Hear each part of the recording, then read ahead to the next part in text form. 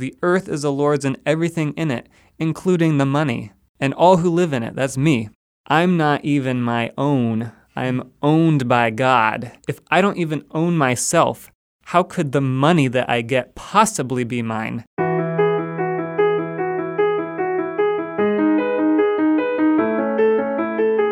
Thanks for listening to If That Makes Sense, the Family Life original podcast about what life is really like as a Christian in your 20s-ish. I'm Tim. I'm Preston. I'm Lindsay. And I'm Mike. It's so cliche now to say things about how 2020 is crazy and stuff, but it's interesting just to look at some of the topics we've talked about this year. We've talked about dating. We've talked about politics, anxiety, and we just thought it was a great idea to cap the year off talking about one of the least stressful subjects of all, in money. The Bible says a lot about money, on what's ours and what we've been given charge of, and the concept of stewardship. So I just want to start off by asking each of us, if you had to rate yourself on your relationship to money overall, your attachment to it, your wisdom with handling it, if you had to rate yourself somewhere from to great, where would you put yourself on that scale and why? Also, you can feel free to use numbers if and great are too abstract for you. So when I think about money, it's interesting because I think I'm actually very good with money and budgeting. But even knowing all of that, I have an app to always get very stressed about it, which is really foolish because I have never I've never really had an issue with it, like something will happen and, I stress about how are we going to pay for this? I don't know if I'm going to be able to make that bill or whatever. And God just always has, saved me in those scenarios. So it's interesting because I think that I always stress about it more than I need to. I focus on it more than I need to, when the big picture of it is just that I need to let go. I need to trust that it's God's money. God will provide me what I need. He'll make sure that I have what I need at the end of the day. And He's proven that to me again and again and again. It's funny because my whole life this has happened, and yet I still question. Every time there's a surprise bill or, something comes up or the house needs fixing, I'm like, oh no, I don't know how we're going to pay for this. And it's just kind of this funny relationship that I have that, and then every time, a check comes in that I wasn't even expecting, or insurance money shows up that I wasn't expecting. And it's just funny. I feel like God kind of has a sense of humor with me about it. Like, Lindsay, you remember this is how this works, right? You remember this is how this goes. And I was actually just having a conversation with somebody yesterday about that principle that He doesn't let His children go hungry. Now, that doesn't mean that He doesn't let His children experience need, because we know there are plenty of believers who do wonder where their next meal comes from. But there just seems to be this principle that in the ultimate sense, in the big eternal picture, God's going to provide for you what you need because He knows what you need. And in every area of life, the Bible has something to say about that God knows what you need here, and He's going to provide for what you need according to His wisdom here. Lindsay, it's cool to hear you be like, yeah, I'm actually pretty good with this. That's awesome. It's unusual, I know. I would say for me, I've learned a lot about money in the past year. So I've gone from to pretty good and hopefully still climbing, but I get really excited about not necessarily money. Actually, I started off in my notes writing, I love money, and then I scratched it off because I remembered that the Bible says love of money is the root of all evil. So I thought I can't use the L word in this podcast. So I changed it to exciting. Money is really exciting for me, not just having it, but watching it grow and investing it. And I have a budget, and it's probably pretty lame, but I check it almost every day, and I check my investments because they're so fun. So Preston and I don't know. I can't speak for Preston. I'm just feeling like, wow, I'm listening to an adult talk right now. Yeah, I'm like, I just bought a whole bunch of fun things on Monday because it was payday. Sorry, And Mike. This is where we differ. Continue. Yeah, I love doing all those things, and I love helping other people do those things too, because it's really exciting. The giving aspect is the place where I'd say I'm weakest, and God's working on that, working on my heart with that one. But I love it. Doesn't stress me out at all. Oh, wow. I shouldn't say that because probably now something's going to happen.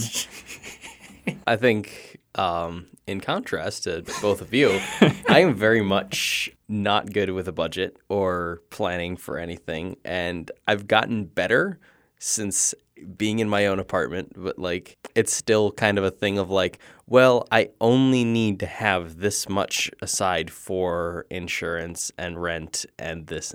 And I can spend all this. And, like, I've kind of realized over the past several months that, like my truck, these two guys probably know very well, my truck is not that great. Preston's truck is interesting. Probably will not pass our New York State inspection this year. It's passed inspection before. It has, twice. You can take the probably right out of that. I think I see the need to actually start budgeting and actually saving money, because right now, like, if that truck blew up on me today, I would have no truck and would have no way of purchasing a new vehicle. So after I speak here, I think anybody listening is going to know which half of the four hosts to listen to today. Yeah, me, I'm a little more on the side.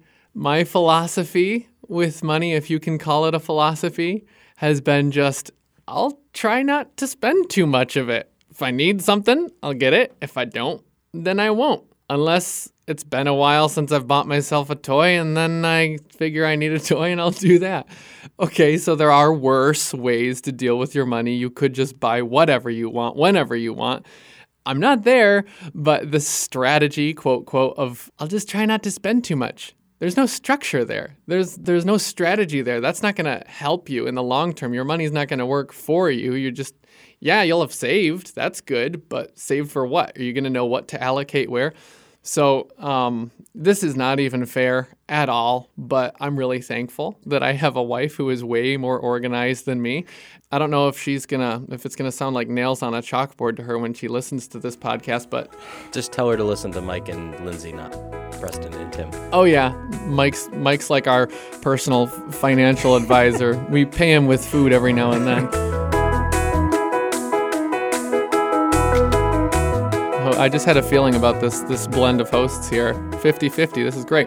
Like we like to do in this show, yeah, we can share from our own experience, but what does the Bible say about these things? None of us are pastors, none of us are Bible teachers, but we all have the Holy Spirit in us and we can all read His Word. What does the Bible have to say about this huge topic in our lives?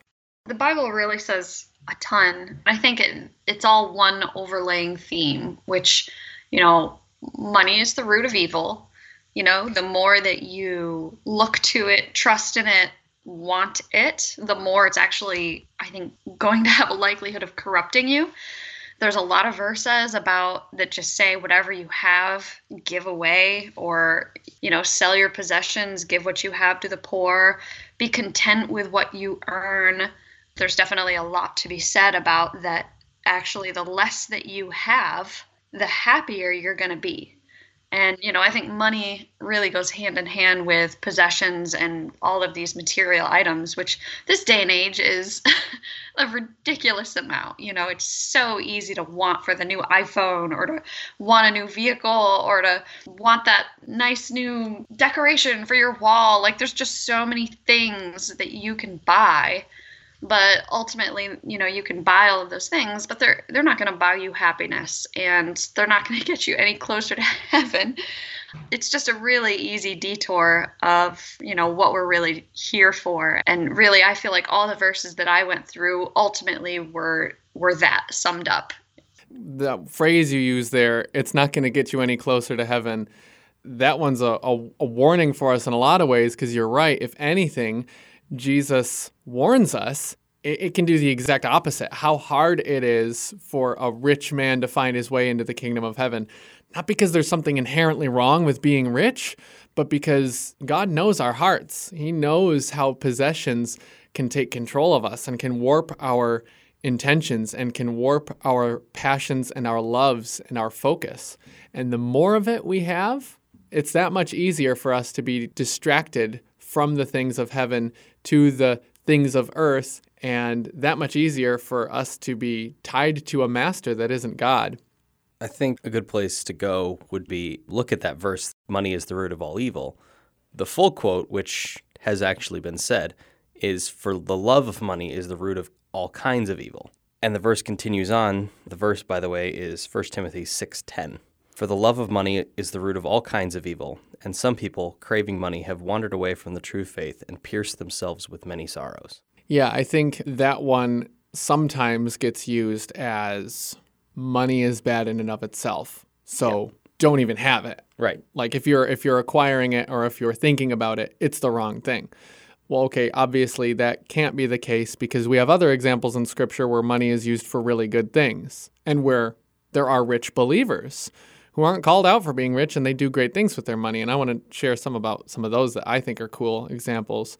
But yeah, the caution against that root in our hearts that money can put down when it becomes an object of our primary affection in our hearts, that it springs up all manner of different evils. Actually, in my looking up of things what the Bible says and everything else, a lot of the verses that talk specifically about money, and a lot of them say, do not love money. That's just the synopsis of all of the Bible's verses that say the word money is, do not love money. But almost all of them in the context, maybe not that verse particular, but in the context, has something about God will never fail you or His grace is enough for you. He will be there for you, regardless of what you have.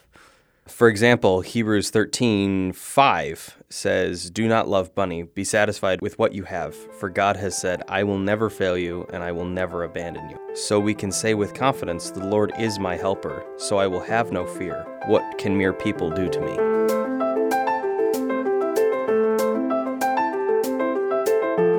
I think a good question to ask is, what does it actually mean to be a steward of something? Because we often say we're stewards of money, and what does that mean? And the first time I heard the word steward was in Lord of the Rings with Denethor, who was the steward of Gondor. Yeah. He wasn't the king. He was there to make decisions until the king got there. He was entrusted to make the best possible decisions on the king's behalf. And so thinking about us as stewards of money, again, I said there's this fundamental shift in our thinking. It's not my money. I'm a steward of God's money. And how does that shift my thinking? I found 2 verses of scripture that I wanted to read. And oddly enough, neither of them have anything to do with money. But that's why I picked them, and I think it'll make sense once I read them. The first is Psalm 24:1. It says, the earth is the Lord's and everything in it, the world and all who live in it. And then the second one is 1 Corinthians 6:19 and 20. Or do you not know that your body is a temple of the Holy Spirit within you, whom you have from God? You are not your own, for you were bought with a price, so glorify God in your body. The context of that one specifically is talking about purity and what we put into our body and what have you. But those together remind me, I'm not even my own. I'm owned by God. So if I don't even own myself, how could the money that I get possibly be mine?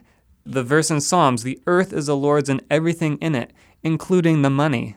The money is the Lord's. And all who live in it, that's me, that's everybody. I think the really cool radical shift in my thinking came when I realized that God is not actually a fun sucker like I always thought he was. My thinking was, if I make any money, I'm just going to have to do something boring with it. But that's not how God works. He does ask us to trust him to know how our money should be spent. But the cool thing is the joy that we think we're going to get by having more money and buying more things, God actually says, no, you're going to experience the most joy when you do this with it and this, when you give it away, when you give it to the church, when you support this child from this other country. That's where the real joy comes from. Now, I'll still let you have these fun things, maybe some of them. You don't need all of them, but the joy comes from giving, not from hoarding and buying. Yeah, about the idea of money not being ours and us not even being ours. So I want to share about a parable that I think is one of the least attended to parables of Jesus because it's just weird. It's just downright weird. My Bible calls it the parable of the dishonest manager. Luke 16, verse 1 through 13. There was a rich man who had a manager, and charges were brought to him that this man was wasting his possessions. And he called him and said to him, "What is this I hear about you? Turn in the account of your management, for you can no longer be manager." And the manager said to himself, "What shall I do, since my master is taking the management away from me? I'm not strong enough to dig. I'm ashamed to beg. I've decided what to do, so that when I am removed from management, people may receive me into their houses." So, summoning his master's debtors one by one, he said to the first, "How much do you owe my master?" He said, 100 measures of oil. He said to him, "Take your bill and sit down quickly and write 50. Then he said to another, "And how much do you owe?" He said, 100 measures of wheat. He said to him, "Take your bill and write 80. The master commended the dishonest manager for his shrewdness. For the sons of this world are more shrewd in dealing with their own generation than the sons of light. And I tell you, make friends for yourselves by means of unrighteous wealth, so that when it fails, they may receive you into the eternal dwellings." Jesus goes on to say something that we're all very familiar with. One who is faithful in a very little is also faithful in much, and one who is dishonest in a very little is also dishonest in much. If then you have not been faithful in the unrighteous wealth, who will entrust to you the true riches? And then after that, he says that you can't serve two masters, God and money. Jesus is not saying, when he says that the sons of this world are more shrewd than the sons of light, he's not saying Christians should be as slick investors as any Wall Street broker. That's probably not what he's saying. What I think he's saying, look, a sneaky person who knows that his window of opportunity is limited would line his pockets for the future by lavishly investing someone else's money while he still had control of it. You, believers, know that what is yours is God's anyway, so spend what he's given you lavishly on other people, on generosity, on kingdom work, because after all, it's the boss's credit card anyway, and when it's all said and done, you'll have a reward that far outlives the temporary benefits of possessions. That's actually really helpful for me because I've actually gone through that parable a few times, and like every time I've gone through it, whoever I'm going through it with, like all of a sudden focuses on the end, like, you know, you can't serve both God and money. And it's like, I've always thought, like, what does the beginning mean though? Me too. I Like, never understood it. I don't understand what is happening. And that actually like really helped. Take it, test the spirit to see if it's true. It's just the way I understand it, but Jesus is confusing. I also love the example of Matthew. I love the example of Matthew in the New Testament. When he gets saved, the first thing he does as a tax collector is he has a huge party at his house and invites Jesus over and invites the disciples. And there's also sinners and tax collectors and everybody else there, probably Matthew's old friends. I think that's cool because Jesus isn't like, whoa, Matthew, this isn't how we do things. No, we don't do house parties. No. It's like the first thing he does is have this huge banquet with everybody from all these different backgrounds together. One of the really cool things about a budget, some advice that somebody gave me was to have a generosity fund in there. And this is not the same thing as whatever you give to the church or whatever you give on a consistent basis. It's called generosity fund, and you decide an amount to put in there each month. I put a certain amount in there each month, and it's purely to be used to be generous to people. And it's so cool. Most people think a budget is really constricting and doesn't let you have any fun, but it frees you to do things like this. So when there's a person on our staff who's in need of something, or somebody passed away that they were close to and we're pitching in to buy flowers or to make a meal for them, I go to my generosity fund because I have money set aside for that. If I want to have a group of friends over and I want to cook food for them, I have a generosity fund, and I look at it and I think, wow, I still have all of this money left in here, is going to, quote, disappear at the end of the month, so I can spend it now. I don't need to worry about hoarding it till next month. And then it's almost like a contest for me.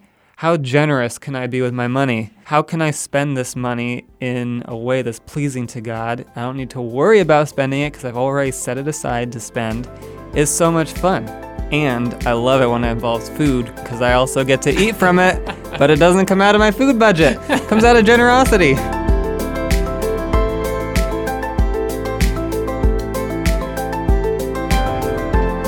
So, if you could change something about your relationship with money, what would it be?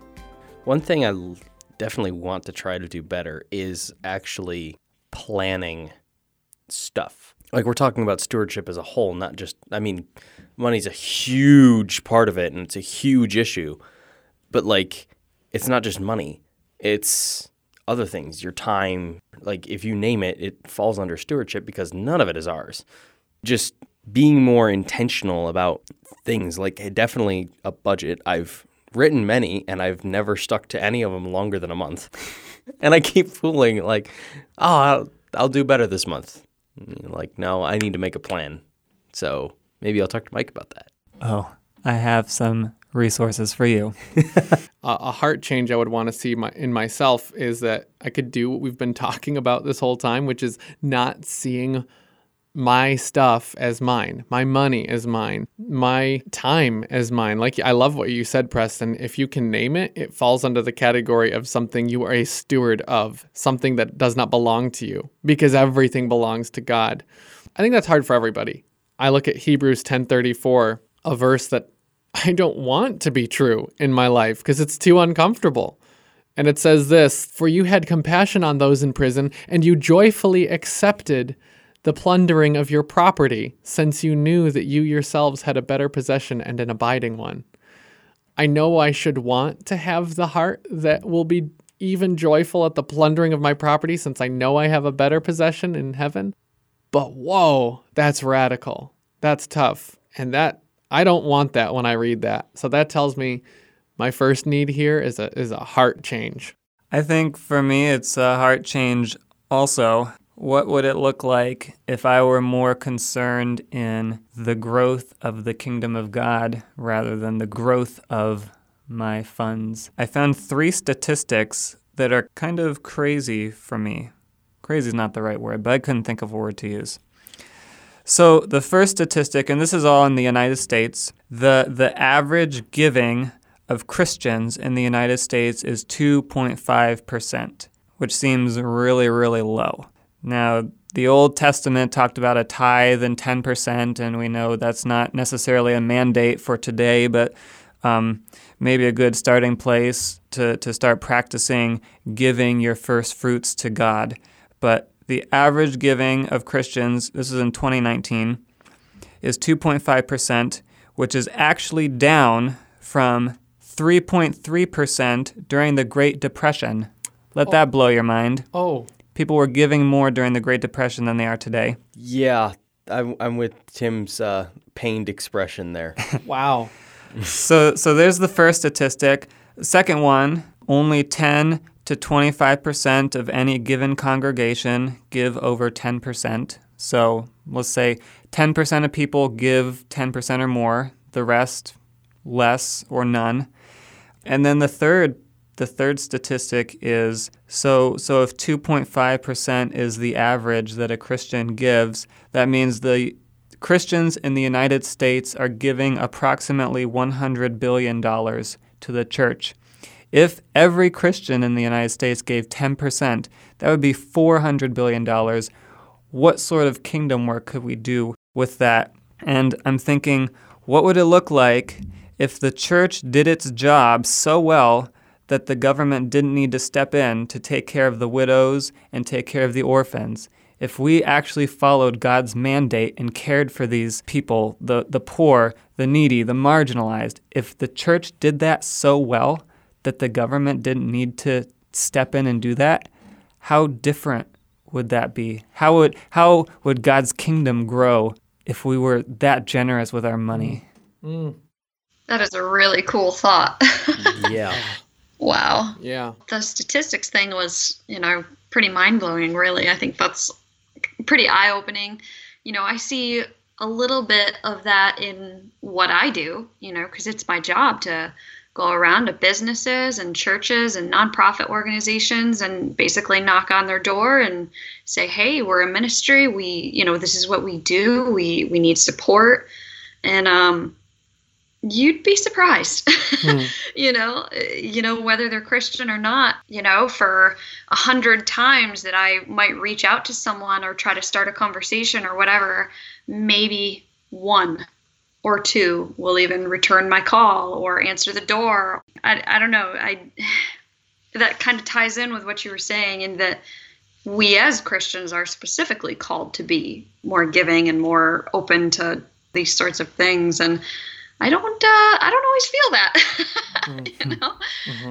I don't really know how to summarize it or express it, but, it seems like some of the sponsors that we have are the small mom and pop shops.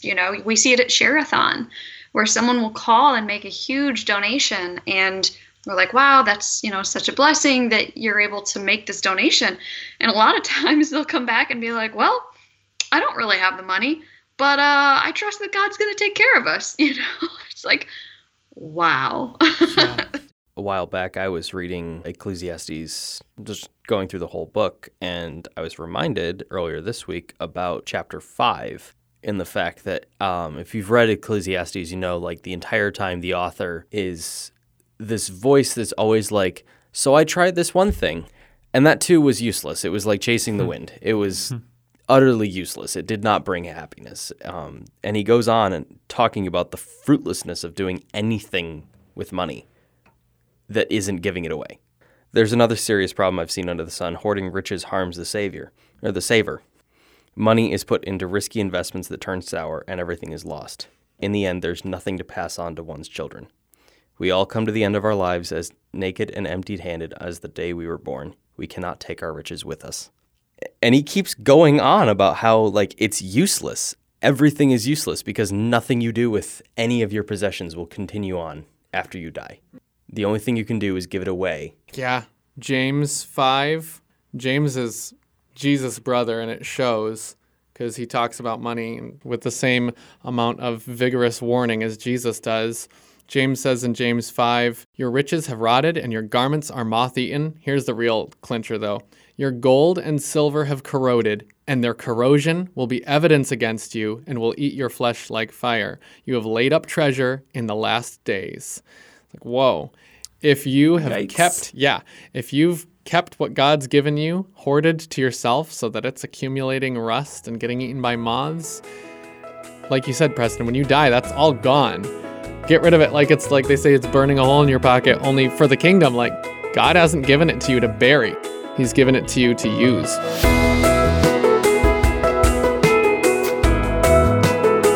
Thanks so much for listening to another episode of If That Makes Sense. We hope you enjoyed it. If you did, we'd be so glad if you shared it where you share things you care about with the people you care about. And remember that Family Life has other original podcasts, including but not limited to Therese Talk, conversations with great guests hosted by Family Life Mornings co-host Therese Main. You can check those out wherever you get your podcasts or at fln.org/podcast. Thank you so much again, and we hope you join us for the next one.